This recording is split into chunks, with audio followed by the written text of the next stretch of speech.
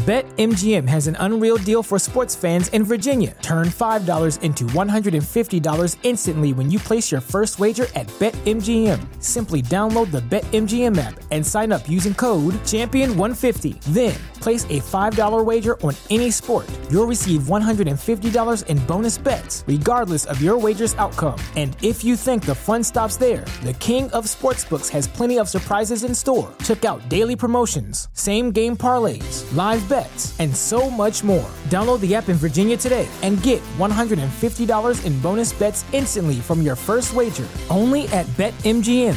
BetMGM and GameSense remind you to play responsibly. See BetMGM.com for terms. 21 plus only. Virginia only. New customer offer. Subject to eligibility requirements. Rewards are non-withdrawable bonus bets that expire in 7 days. Please gamble responsibly. Gambling problem? Call 1-800-GAMBLER. Promotional offer not available in Washington, D.C. The legends are true. Overwhelming power! The sauce of destiny. Yes! The most legendary sauce has arrived as McDonald's transforms into the anime world of WickDonald's. The greatest flavors unite in all new savory chili McDonald's sauce to make your 10-piece Wick Nuggets, fries, and Sprite ultra-powerful. Unlock manga comics with every meal and sit down for a new anime short every week only at WickDonald's. Ba-da-ba-ba-ba, go! At participating McDonald's for a limited time while supplies last.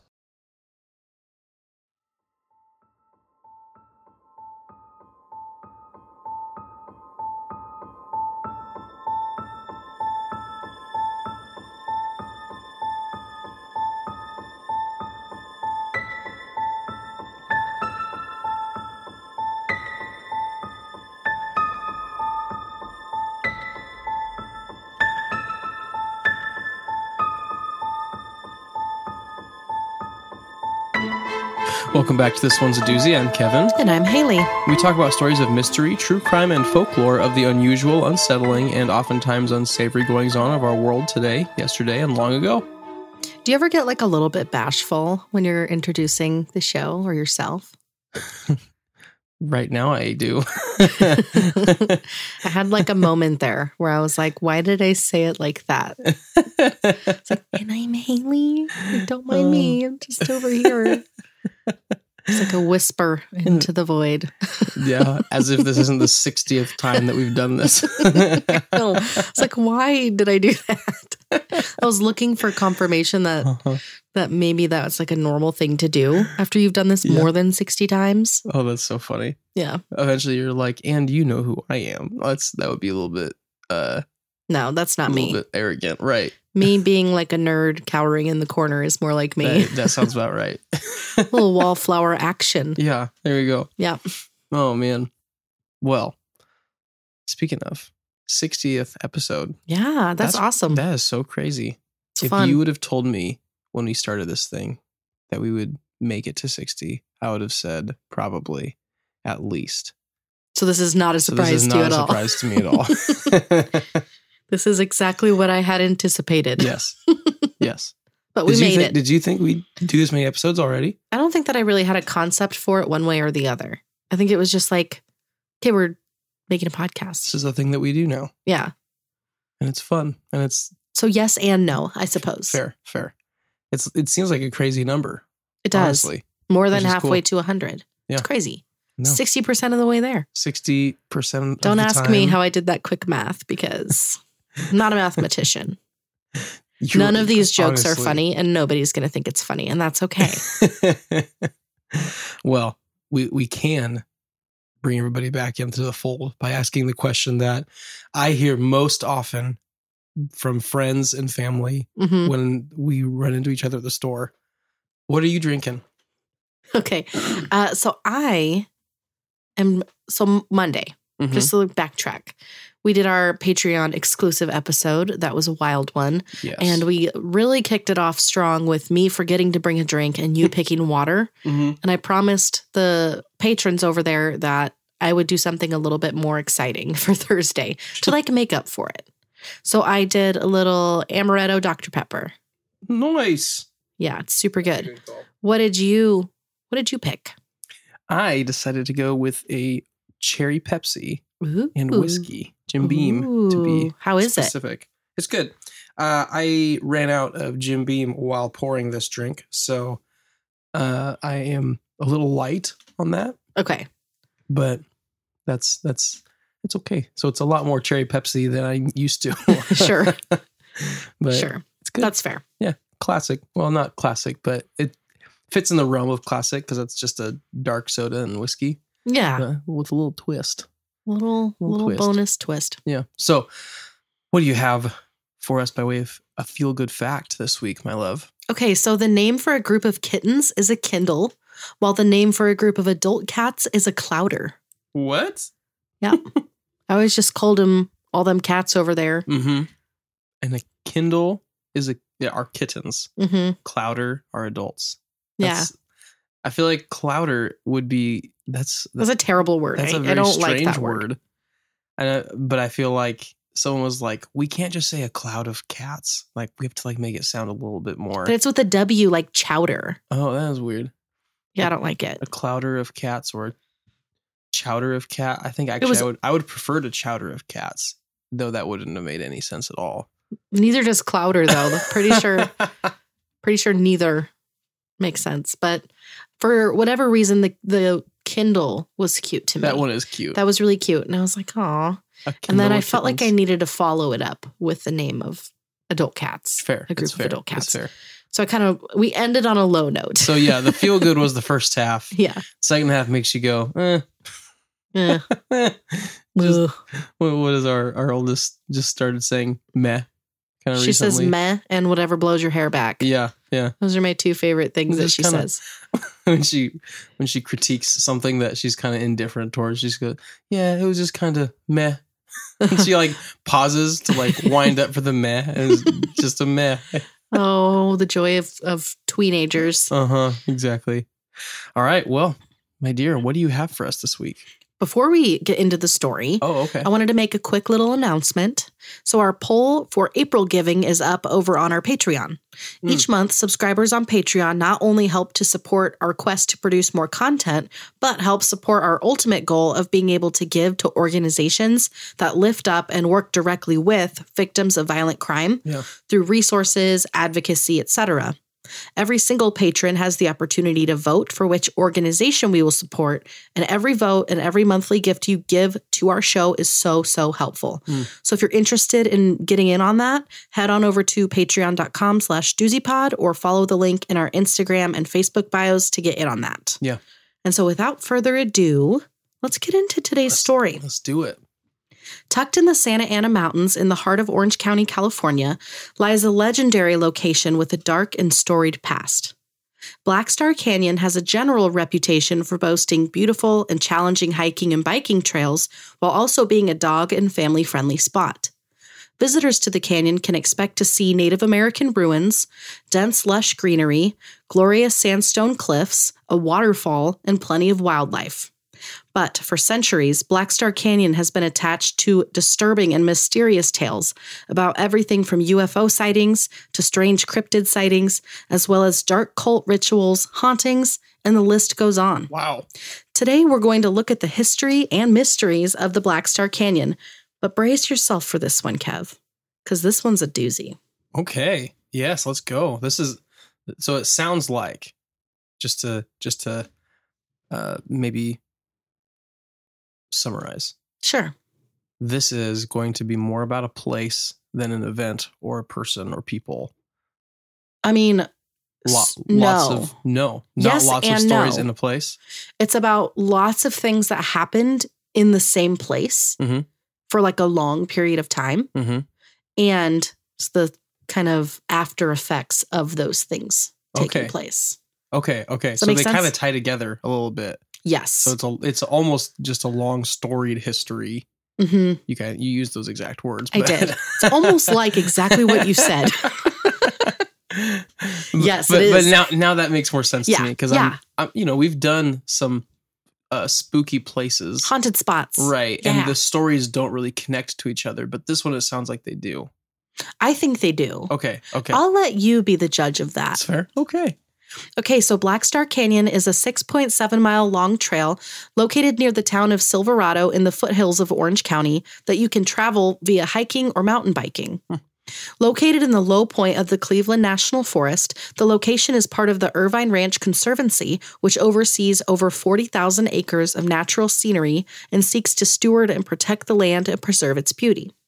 The trail begins on Black Star Canyon Road and starts out as a 3-mile hike that will land you at a dirt road that leads to Black Star Creek towards the falls that are accessible for anyone willing and able to scale some rough terrain.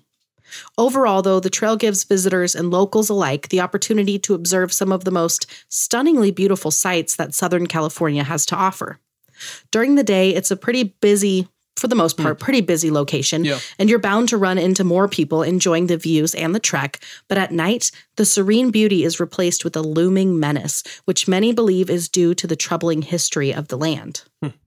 Under Spanish control in the 1800s, the location was known as the Canyon of the Indians, as it had been home to various Native American tribes, such as the Tongva and the Shoshone peoples.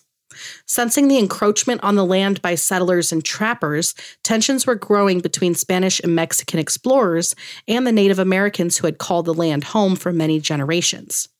This tension sets the stage for one of the most volatile stories coming out of Black Star. In 1831, a group of American fur trappers, led by William Wolfskill, arrived in the area from New Mexico. Before they made their journey in hopes of hunting and trapping, as well as purchasing land for cattle farming and other business ventures, Wolfskill actually had to obtain Mexican citizenship, which is a fun word to say, in order to be able to purchase the land, since only Mexican citizens were allowed to purchase the land at that time. Yeah. Which I thought that was like a little interesting technicality. Interesting. After their arrival to the Mission San Gabriel area in 1831, the group was informed of some troubles between the ranchers who were settled there and a group of Shoshone Native Americans. According to the ranchers, a band of Shoshone thieves had been coming in and stealing their horses, and they asked for Wolfskill's help in tracking them down. Given the fact that he was an extremely skilled tracker, the idea of tracking humans was kind of like an intriguing to Wolfskill, who readily agreed to help. Wolfskill and his group of men hiked from present-day Los Angeles and into Black Star in the area that would become Hidden Ranch, where they came across the camp of alleged horse snappers. Oh, wow. According to legend, the men sat in wait on the ridge, taking stock of the camp of the Shoshone people, taking note that this area appeared to have been settled by the tribe for generations. So, like, they'd been there for a while. Yeah. Based off of like the state of their camp. Unaware of their pursuers and armed with only bows and arrows, the Shoshone were ambushed by Wolfskill and his crew, and only a few members of the tribe survived the gun attack. According to some versions of the story, Wolfskill observed the Shoshone eating horse meat and potentially even eating human meat, which like eye roll. Like, he made that up. Okay. And so Wolfskill became an unsung hero for his attack on the tribe that would take upwards of 100 lives and would later be referred to as the Black Star Canyon Massacre. Some accounts also mention that not only did the group of Americans come in and slaughter the Shoshone people indiscriminately, leaving almost none of them alive, except for the lucky few who managed to flee to safety into the canyon, but that after the massacre had taken place, Wolfskill and crew desecrated and scattered the remains of their victims before they turned tail back to Mission San Gabriel. Okay, so this is a story of... A lot of hearsay. That resulted in a genocide. Yeah. Not good. Yeah. For people who were there first. Yeah. Just saying. So, okay. And it's really concerning because there's clearly some racism. Oh, yeah. Here. Like, that's not like not to be blasé about it, but it just is what it is. Like, to say, oh, man. The added details, like, the added details of saying that he saw them eating horse meat and possibly even human meat just feels so on par with how many, like with many stories that we hear that like are completely unverified, like completely unverifiable statements. And I think that statements like that are used to create further divides between indigenous people. Yes. Yeah. Yes. And it's really an unfair thing on top of the fact that they blasted in, guns blazing, to basically weaponless, unarmed. I mean, mostly unarmed. Bows and arrows aren't going to do anything against a bunch of guns. Yeah. And they just killed men, women, children indiscriminately. in their home. It's really just a whole situation of just letting fear drive the bus, and even in a lot of ways, really unreasonable fear. But they've just been caught up in the story of the West and this whole thing where they've got to go and be, warriors and gunslingers and all that. Yeah. Right. It's just very, It's sad. It is sad. But okay, so before we can move on from this story, I have to make the disclaimer that there is dispute among historians if this is an accurate historical account, because there's very little verifiable documentation of the incident. But it is one of the key stories about the area, and so I felt like it was important to include it. Okay, yeah. Wolfskill has long been a prominent figure in Southern California's history, and many are left questioning the integrity if the Black Star Canyon massacre is a true account. According to witnesses, over the course of many years, apparitions in traditional Shoshone garb can be seen wandering the canyon late at night, and the sounds of distant, ceremonial drumming can be heard with no one nearby, perhaps as a sign that the blood spilled on the land has scarred it and left the fallen ones to search and seek revenge for their ruthless murders. Wow. Very intense. That is super intense. Yeah. Yes. And spooky. That's like, to be in that area and to hear all that would be very jarring. And like, honestly paralyzing, I feel like. Totally. Is how I would react. Like, I don't even know where to go if I can't see where this is coming from. Right. Yeah. Oh. At the height of the mining boom in the 1870s, deposits of coal were discovered in Black Star somewhere around 1876. And within 6 months of the discovery, a man by the name of August Witt founded the Black Star Mining Company. Interestingly enough, the name Black Star Canyon was put in place after the mining company was instituted. And so kind of like what we talked about with the Black Forest in Colorado, the name sounds ominous, but the origin of the name is pretty straightforward. And then it just so happened that both locations ended up being very scary. Yeah. It's like, what are the odds of that? Yeah. So while the company wouldn't last super long, during the years that it was operational, the 900-foot mine shaft produced a haul of between 6 and 10 tons of coal each day. During this time, the area was not super populated by any stretch, but the mining company was almost exclusively employed by locals. As is the case in most, if not all, old-timey coal mining operations, accidents were an unfortunate part of the job. Yeah. One of the more noteworthy incidents took place when an intoxicated person fell to his death down the mine shaft. Oh, geez. It's unclear if the person was an employee of the mine, but either way, his death resulted in a lawsuit and the mining company ended up being cleared of all charges. Oh. So that's another potential instance of like lack of justice. Yes. Just kind of stuff getting forgotten or swept under the rug. Yeah, that's the way better way of putting Safety it. Yeah. standards are probably not super high. I mean, we've already seen that in the like Van Meter Visitor episode. And if you have ever taken a like American history class about coal mines, that whole chapter was just full of tragic, preventable workplace accidents, so there are reports of the sounds of distant screams and sightings of the apparitions near the mouth of the mine cave area, leading many to speculate that the mine itself has some level of haunting. Interesting. Huh. One of the other more famous incidents took place at a location in the canyon known as Hidden Ranch. Two brothers, Henry and Thomas Hungerford, were ranchers on the property, and they were part of a group of various men who came in and developed this portion of the land. Their neighbor from their Norwalk property, John, Mary, and Greg, leased a pasture for his cattle from the brothers. The problem was that Greg owed them money. On June 8th, 1899, Greg, his brother-in-law, Decatur Harris, and 13-year-old Clinton Hunt, I'm not sure if he's related or if he was a ranch hand, but the three of them made their way to Hidden Ranch to move Greg's cattle off of the pasture and to settle the $17.50 debt that Greg owed them. In today's money, that would equal somewhere around $650-ish. So it's like, I've seen other numbers reported, like really high numbers. Like he owed them, like $1,750 was always the number that he owed them. And then the inflation rate was nuts. People would be like, in today's dollars, that's like $90,000 or $60,000, but it's not. It's not. It's like 600. Yes. Which is still significant, but. It is. It's still money. And so either way, not a crazy high amount. Yeah. So over the money, a fight broke out between Henry and Greg. Greg had offered to settle his $17.50 debt for $7.50, claiming that he was awaiting payment on a horse trade that he'd made with another local man. Henry was not thrilled about the offer, and so after a heated exchange, the brothers went into the home for bed while Greg and his crew decided to camp out in the yard for the night. And so, I know this was a different time, but, everything I found on this part was so vague.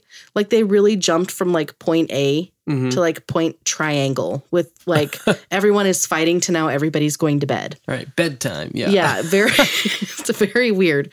But anyways, as the morning of June 9th rolled around, Greg and his crew were packing up their things when the fight picked right back up. The Hungerfords brought their shotguns this time, however.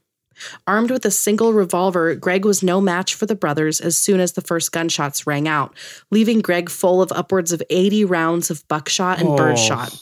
Wow. He died shortly after while being transported by wagon in search of medical care.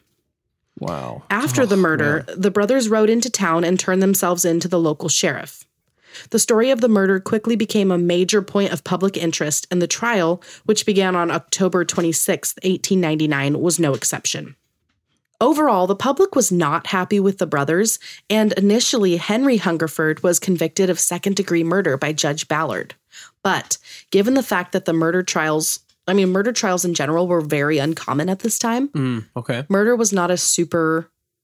it was probably more common than we realized because probably easier to get away with. Right. But it did not go to trial like it does today. Yeah. To the same degree. Yeah. This is kind of Wild Westy kind of time. A little bit, yeah. A little bit past that or right around that time. Mm-hmm. And so, yeah, it's one of those things that's I feel like people got away with it. Mm-hmm. Full stop. Totally. Well, and because it was such an uncommon thing, there was question if the conviction was just or if it was just to appease the public. And so a new trial was granted. At this trial, due to lack of evidence to prove the murder beyond a reasonable doubt, both of the Hungerfords were released and cleared of all charges. Wow. After the Black Star Mining Company closed down in the early 1900s, the government worked to figure out a new function for the canyon. The next venture of the canyon was the construction of the Black Star Canyon Road that was intended to connect Orange County and Riverside County through the Santa Ana Mountains, given the up-and-coming popularity of motorized vehicles and wanting to create more travelable roads. So the locals were not thrilled about this development. By the late 1920s, the 9-foot-wide dirt road was complete. The road itself was not the safest construction in the world and would often be completely inoperable whenever heavy rains or wildfires occurred. And even when it was operational, it was still a hazardous path, and it was so isolated from any level of actual civilization that people who were in accidents or needed any kind of help while attempting to navigate the road would pretty much be up a creek without a paddle. Sometime in the 1930s, a man, his wife, and their friend were in a car accident on the road, which resulted in the severe injury of the friend and the wife.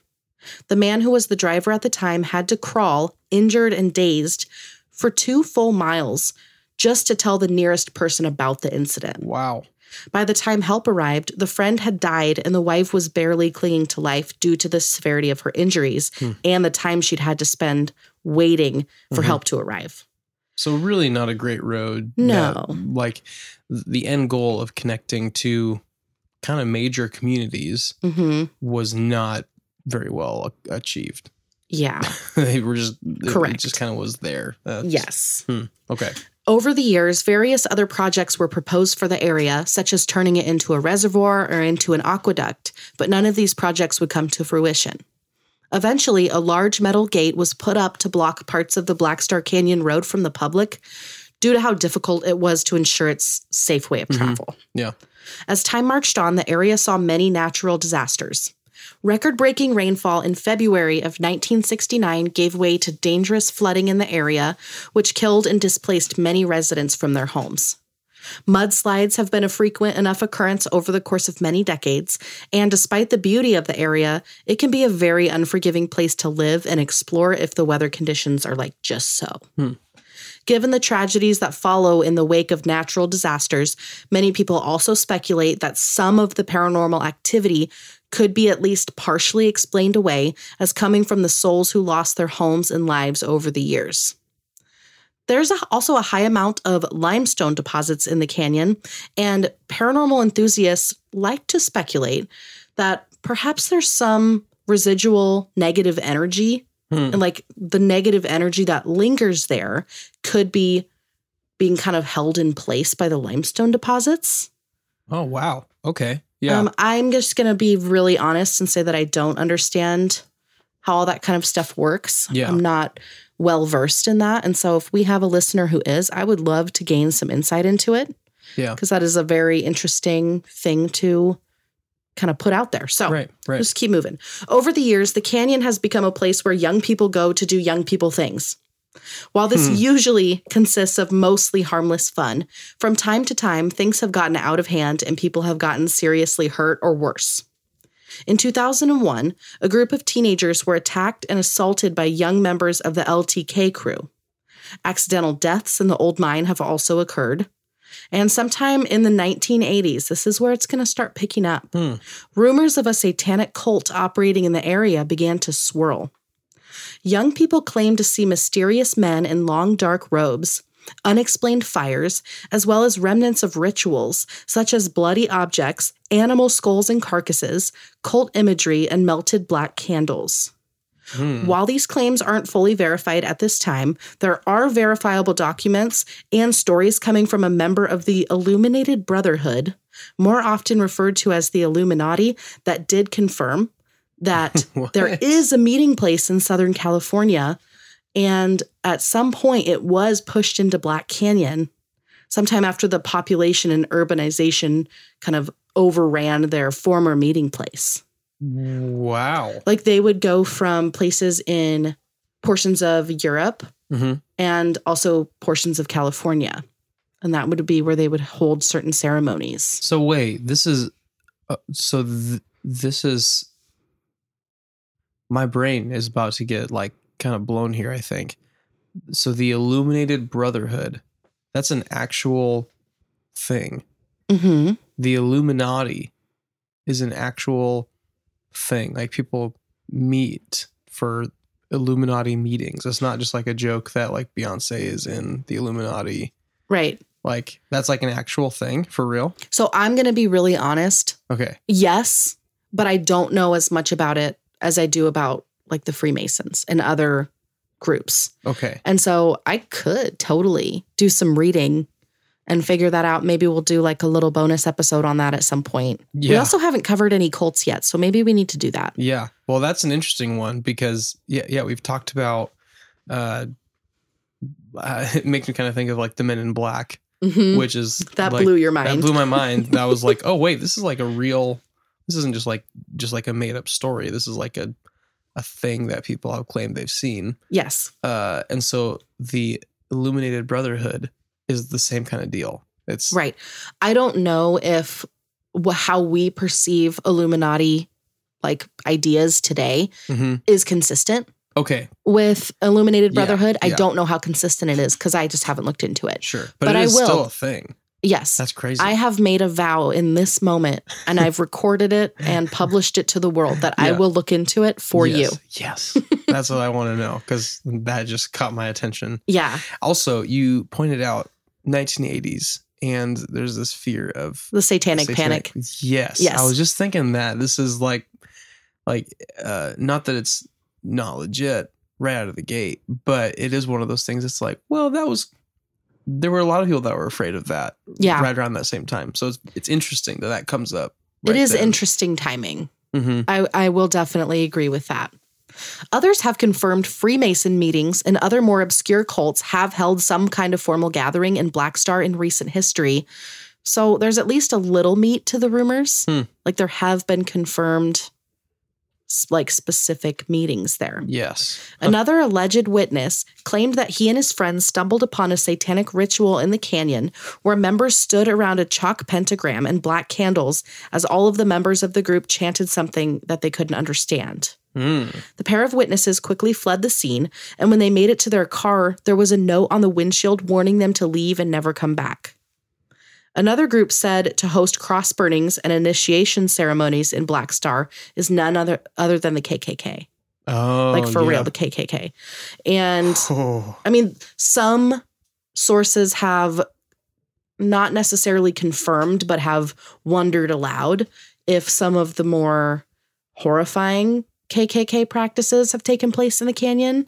It would not be shocking if some, like, this is a pretty isolated place that's not crowded with a bunch of people. There would be a lot of places to hide bodies and that kind of thing. And so there's a lot of speculation about other potential KKK operations going on. Wow. If you're a woman over 40 dealing with hot flashes, insomnia, brain fog, moodiness, or weight gain, you don't have to accept it as just another part of aging. The experts at MIDI Health know all these symptoms can be connected to the hormonal changes of menopause. And MIDI can help with safe, effective, FDA-approved solutions covered by insurance. 91% of MIDI patients get relief from symptoms within just 2 months. Book your virtual visit today at joinmidi.com. Everybody in your crew identifies as either Big Mac Burger, McNuggets, or McCrispy Sandwich. But you're the Filet-O-Fish Sandwich all day. That crispy fish, that savory tartar sauce, that melty cheese, that pillowy bun. Yeah, you get it. Every time. And if you love the Filet-O-Fish, right now you can catch 2 of the classics you love for just $6. Limited time only. Price and participation may vary. Cannot be combined with any other offer. Single item at regular price. Ba-da-ba-ba-ba. And so I think it's time. Let's move on to some of the legends of the area. Okay. And the things that kind of give the place the haunted reputation that it has. So let's start first with talking about alleged sightings of La Llorona, a fixture in Mexican and Latin American folklore. Yeah.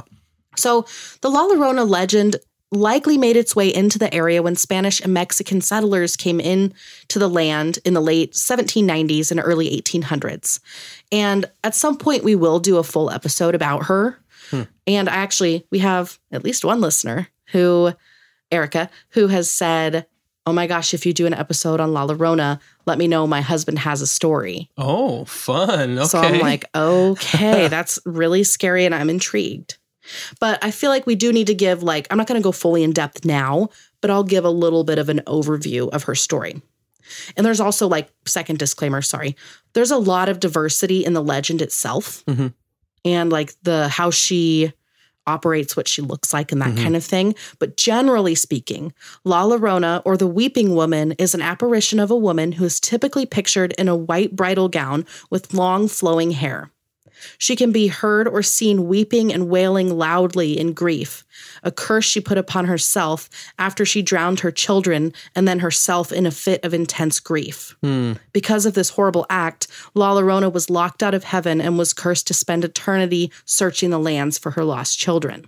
Oh, heartbreaking. That's a very sad I know. origin story. What was the lady in Leap Castle? Wasn't there that one lady? Yes. I just want to be friends with her. Put the knife down. Yeah. Everything's going to be fine. We can just be friends. Yeah. I remember that. So there's a well located somewhere within the canyon where she is said to lurk and will appear from time to time as a beautiful woman with the head of a horse. She'll transform into a horse-headed monster.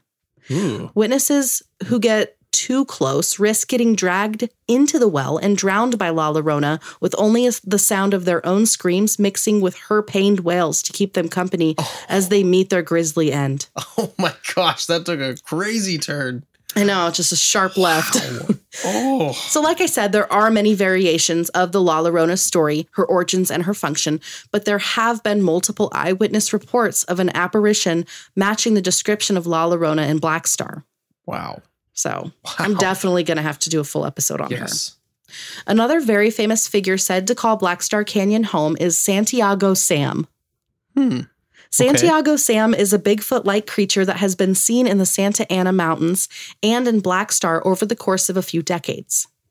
Based off of a photo captured by rangers, Santiago Sam is believed to be around 5 foot 2 inches tall, making him the shortest Bigfoot ever recorded. Oh, okay. I have heard about this. That's amazing. It is. Given his stature, many believe that he's able to hide away in trees and brush much easier than his taller brothers and sisters. But even though he's short, footprints that he's left behind measure consistently at 20 inches. Wow. So he's got big old feet. Yeah, he does. My goodness. True to his namesake. Yes. Santiago Sam has been reported on 4 separate occasions by 4 separate rangers. Oh, wow. Yes. So these aren't just random guests that are there people are that are snuck in. Those, but I think there's something about rangers being like, I can't identify this thing I saw. Yes. Yeah.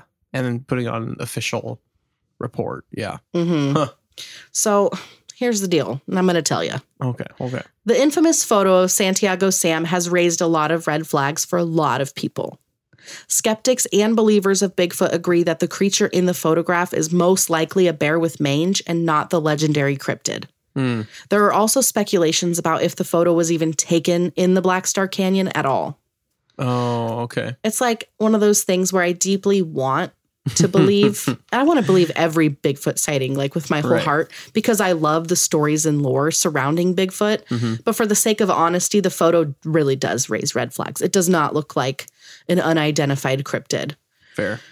But I am sure, also, same vein, many of the sightings probably can be explained away as bears and other large mammals. But the footprints and various reports from witnesses over the years do keep the faintest spark of Santiago Sam's existence alive in the hearts of many believers. Wow. Yeah. So I'm going to give it to him. Another cryptid sighting. I love these guys. So another cryptid sighting is that of the Black Star Waddlers. The waddlers. The waddlers. Like little penguins? They just kind of waddle around? That is actually the other name for them. But they're not penguins. That's funny. Okay. In January of 1995, a teenager by the name of Robert Lawrence was hunting with a friend in Black Star when something caught their eye. There, in an exposed area of the canyon, was a group of small humanoid creatures. Described as roughly 2 feet tall and black or dark in coloration, the creatures proceeded to waddle in an orderly formation down the hillside, stopping in regular intervals at the exact same time. Which is just delightful. That is delightful. A group of creatures matching the description of the Black Star Waddlers were reported again in 1998 by another group of hunters. But since that sighting, from what I could find, there hasn't been any other notable reports of the creatures. But many places around the world have also reported seeing miniature humanoid-ish creatures that travel in groups very much like the waddlers. And so if these were in fact some weird little monsters that actually exist, these ones wouldn't be the first or last of their kind to be reported on. Interesting. So they could just be some kind of elves. Totally. I hope so. Maybe not. Ooh. Or sprites. Or we haven't done a Fae episode yet. Yeah. I don't know what they would be doing all the way in a canyon in California. Well, but they can be anywhere. That's true. They don't have to be in the magical forest, the woodlands, or anything like that. They can be in the desert. I mean, yeah. Well, there's also woods in Black Star Canyon, That's so true. why not? Yeah. So along with these sightings, there are also droves of eyewitness accounts of strange pulsating lights and objects in the sky in the early morning hours. Oh, yes. I knew you'd be excited about the aliens. Many people also report seeing things in their periphery only to turn and see nothing there. And others have reported the feeling of being watched and followed after seeing the pulsating lights in the sky. Hikers also tend to kind of casually disappear for a short period of time, and they generally reappear somewhere around 3 a.m., Ooh. the witching hour. That's creepy. Yeah. Yeah, very strange. As recently as 2016, a 19-year-old hiker was reported missing only to be found precariously perched on a cliff's edge. Thankfully, she was rescued and only suffered minor scrapes and bruises from her ordeal. Wow. Other hikers claim, sorry, I forgot to put the time. They found her shortly before 3 a.m. Okay. So, interesting. Just randomly. Wow. Yes. Other hikers claim that even though they frequent the canyon, that the trail is always in a slightly different location each time they visit. And there's always a common theme throughout these stories. While the canyon is lovely and peaceful during the day, it's a nightmare in full bloom as soon as the sun sets. Wow. Frequenters of the canyon, as well as one-off visitors, have reported being harassed by a local man by the name of Art Tuttle. Oh. To some, Art is just a local man fed up with teenagers being loud and vandalizing the land near his property that's close to the canyon. But to others, he's something of a madman intent on catching and harming anyone who should wander too close for comfort. Oh, wow. Is this like an actual man? Like actual man. People, wow, this Like, is a real dude who lives there. Got a rap sheet and everything. Wow, okay. In 2004, Art was arrested for pulling a gun on a woman walking in the canyon with her dog. He's not the only one, though.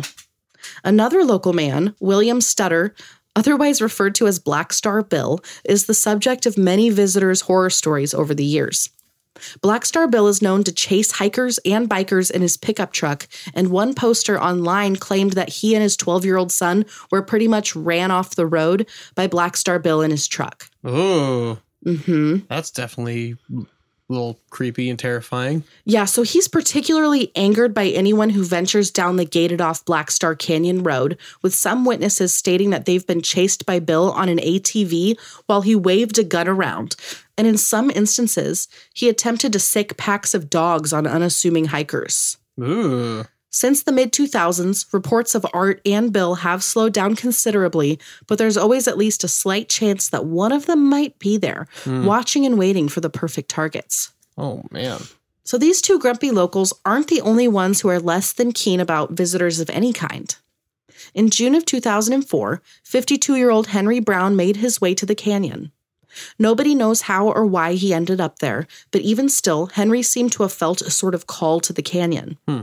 Early one morning in early June, a local woman named Connie Mahaffey was in her home when she noticed a man peering into her windows. Oh, that's creepy. The man turned out to be Henry. Ugh. She went outside to tell him that she saw him creeping around outside and he needed to leave. Later that night, while Connie was at a shooting range with a friend, the pair were suddenly stunned by 2 gunshots that blazed past them, barely missing them both. After the 2 friends escaped, they quickly reported the incident to police, who launched a search for the assailant, but no one could be located. 2 days later, workers at a recycling center in the canyon were suddenly being shot at by an unseen sniper.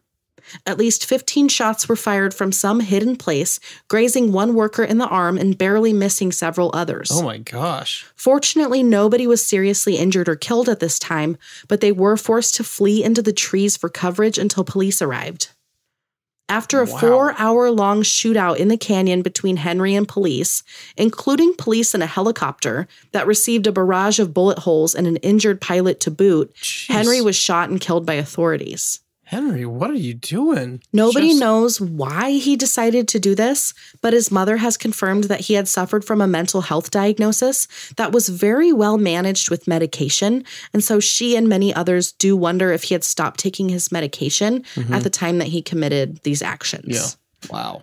So that's another very dramatic, very tragic situation. Yeah. Wow. To happen in the canyon. That's crazy. Well, and the drawing to the area when someone is because I think he suffering came from like San Antonio as a sidebar. Wow. He like came a far a way. long way. Okay. Yeah, because that makes a huge difference, because he just randomly felt drawn to that place. Whether he was in his right mind or not, like that's notable that he would drive 1,000 miles for that. I agree. Totally. Another major subject of local lore is that of the abandoned school bus found turned on its side in the canyon. According to local legend, in the 1970s, a bus driver lost control of the bus while attempting to navigate the perilous road and crashed into the canyon. The accident allegedly killed every person on board, including the school children that it was said to have been transporting. And it remained there to rot for more than 40 years until it was removed in 2013. Oh, this isn't just a legend. This is like a legit bus is there. Wow. Okay. Visitors to the site of the crash have reported seeing small handprints pressing against the bus windows from the inside, as well as the feeling of tiny childlike hands pushing them from behind, as well as the sounds of children's whispers and laughter when it was clear that no children were present at all. Since the bus was removed from the crash site, these reports have stopped almost completely. Whoa. Ooh, I just got goosebumps. Oh, yeah. My gosh. Yeah, there have also been, sorry, am I good? Okay. Yeah. There have also been many eyewitness accounts of a woman in white seen out of the corner of the eye in the canyon. She's usually seen crying and only in your periphery, but witnesses that claim to have looked at her straight on describe a feeling of being absolutely frozen in fear, color drained from their own faces as they stared directly at the weeping apparition. Others report hearing the sounds of primal growling, screaming, whispers, chanting, and footsteps behind them on the path. These sounds are sometimes accompanied by sightings of shadowy forms that are fast-moving, that will trail behind hikers, and are known to even aggressively charge at them. That's creepy. Referred to as a paranormal grab bag by experts who have studied the area, the question remains as to how and why a single place can be home to so many nightmarish sights and sounds. Many people who have looked into the bizarre activity at Black Star have noted that due to its bloody past, that perhaps some type of portal or vortex has been opened that allows the restless spirits who were killed there to roam around for any number of purposes. In the instance of the Native American apparitions, the intention could be vindication or revenge. With La Llorona, it could be the result of a curse or of grief. For other apparitions, it could be due to the unrest caused by experiencing a sudden death all too soon. But while we have no definitive answers, what we do have is quite a bit of enthusiasm from different types of people who have had different experiences in the canyon. There are tons of incredible stories that people have shared about their experiences in Black Star on sites like YouTube and Reddit, and it was very hard to figure out which one I wanted to share, but I decided to share a portion of one that I found on Reddit. So, of course, you have to take these things with a grain of salt, but this story really did stick out to me. So a user by the name of u/Jason_Dalton opened up the post by sharing some of the background of the location, as well as their personal connection to the place.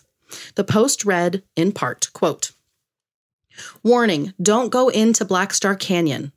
If you are currently living in California, do not go into Black Star Canyon. I'm beginning to become convinced it's really dangerous. During the day, it's a popular hiking trail. It's got bike paths, a cool waterfall, the works. At night, it becomes something entirely different. Just because of the rumors, most reasonable people would stay away, and high schoolers and college students mostly come just to do stupid dares with their friends. Haunted or not, generally a good idea to steer clear at night. I've only been a few times. Normally, I take all of the rumors with a giant grain of salt. I'm not really one for superstition. Though at night, even without the ghost stories, the place is chilling. Because of the way the canyon is shaped, you can hear a pin drop, it's so quiet. Until the wind. When a gust of wind blows through, it howls like you've never heard. So why am I telling you all of this? Last night was my last time going there. I'll just tell you all what happened. That's the only way to do it justice, really. Because it's about Halloween time, my friends and I got the idea to go down into the canyon at night, mostly just for the chills. We decided to walk down to the old school bus. So we drove down to the mouth of the trail where there's a big rusted gate to stop any cars from driving further. So we parked, got out, and climbed under the gate to continue onto the trail. We were a group of 3 college guys, so we weren't too worried about anyone trying to mess with us. We began to walk down the main trail with our flashlights towards the school bus. I'd actually never been that far in the canyon before, but I wasn't all that scared. We mostly joked and threw rocks into nearby bushes to try and freak each other out. Everything was going pretty well until we actually got to the bus. As we got further and further into the canyon, the air got colder and colder. The wind started howling, except this time it was way colder than usual. I had to tuck my arms between my sides to keep warm, and our breath became visible and cloudy in the air, which is pretty rare in October in California. We finally could see the bus from a distance with our flashlights. It's tipped over against a tree, grown over with weeds, and heavily graffitied. We all had the chills. Knowing the story and standing there in the pitch dark was frightening for anyone. We all just stood there looking at the corpse of the old school bus. None of us really had much to say.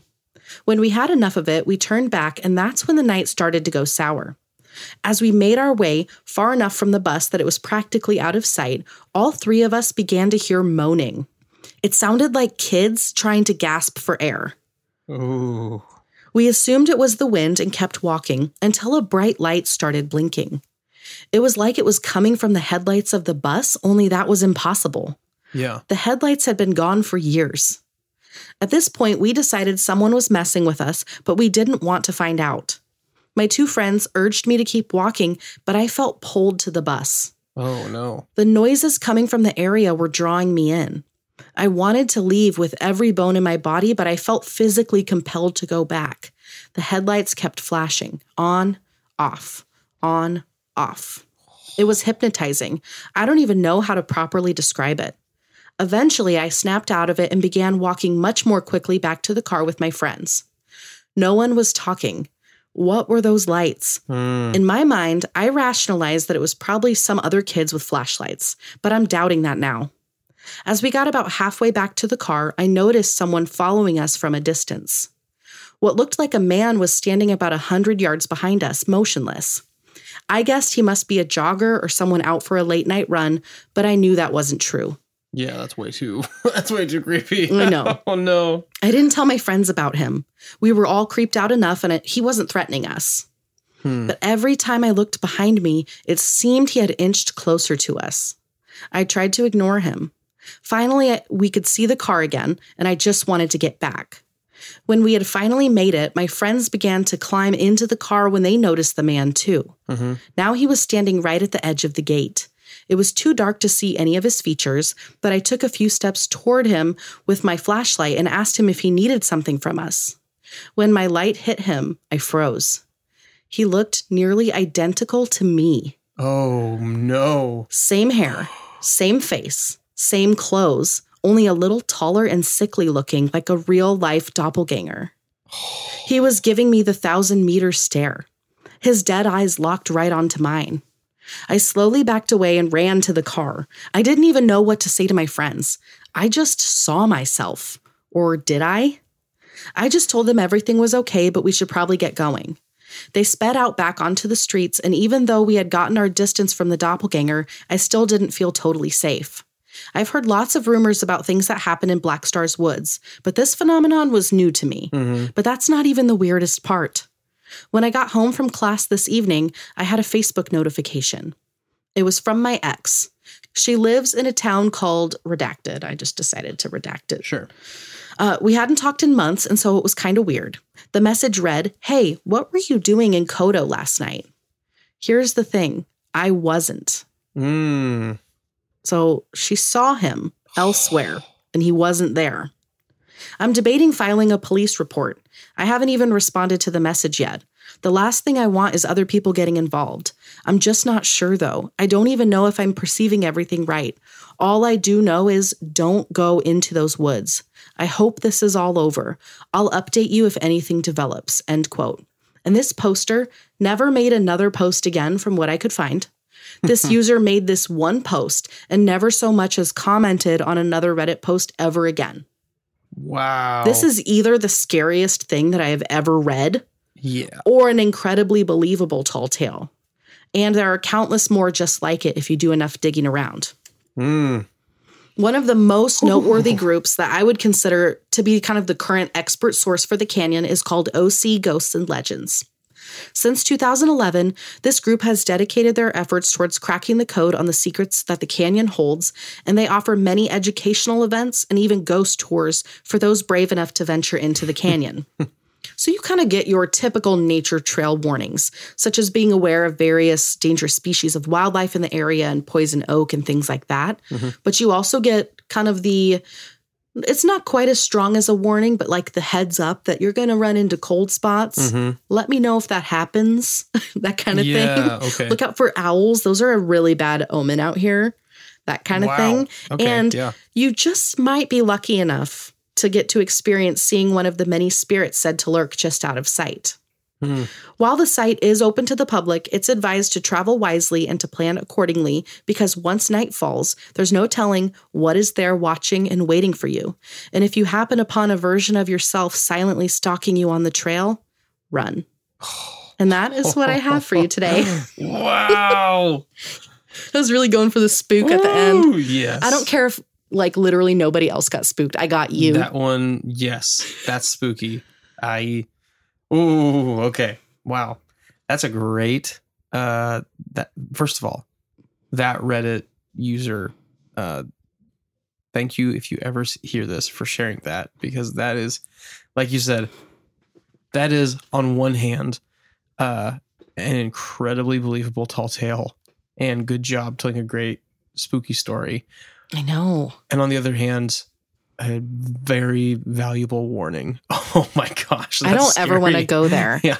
Well, and even like you can watch people's hikes and stuff like day hikes, night hikes on YouTube. And there are so many commenters that will share their experience and will literally say, oh, I have zero doubt in my mind. Here's what I experienced. And they tell the craziest stories. Just like so scary. And, you know, of course, there's like a level of skepticism that's healthy, of course. Yeah. But once again, what's the fun in that? I just love to suspend disbelief and believe every single like eyewitness story that these people share because it just adds to the vibe of the place to me. The legend is already very dense, and when you suspend disbelief in that way, you're saying, yeah, I'm going to enjoy the legend, or, you know, be afraid of legend, however you really want to look at it. But you're choosing to participate kind of in the lore that exists, and that's fun. When you almost feel like a level of connection when you stumble upon somebody's story, you know? Yeah. Like, oh, we watched the same YouTube video. We're interested in this topic. The same exact topic, and you're sharing your experience with it, you know? Yeah. There's something always intriguing about that to me. It's very communal. Yeah. Wow. Well, everybody, thank you so much for listening to the unusual, unsettling, and unsavory story today. Unsettling. The very tail end, especially unsettling. A lot of unsettling little details. Oh my gosh, you have to take the trash out tonight. You're going to have to go outside in the dark. Well, luckily, there's a lot of light outside. We're fine. Oh, no. I think it'll be okay, babe. Well, now I'm freaked out. I don't want you to go. All right, I'll just get up really early in the morning and do it then. Well, if you enjoy this episode, please make sure that you are subscribed so you don't miss any other episodes. And please leave a glowing 5-star review on your favorite listening platform. It helps other people find this podcast. Also, make sure that you follow us on social media. We are on Instagram and TikTok at This One Is a Doozy, and on Facebook, This One's a Doozy Podcast. You can also connect with us more directly over on Patreon. My love, how and why should they do that? Yes. So for $5 a month, you can support what we're doing on our show. You can help us create more content, and all patrons will get access to polls where you can vote on things such as episode topics. And also, like I mentioned at the top of the episode, you can help us decide which organization we'll be supporting each month. And you also get ad-free content, all of our episodes ad-free, as well as Patreon-exclusive bonus episodes that are available nowhere else besides Patreon. That's true. That's a steal of a deal for $5. Yes, and those bonus episodes are really good. Yeah. I've enjoyed every single one of them. This last week's story was bonks. Yes. Yeah. Well, with that, we will see you next week for another doozy. Thank you. Bye.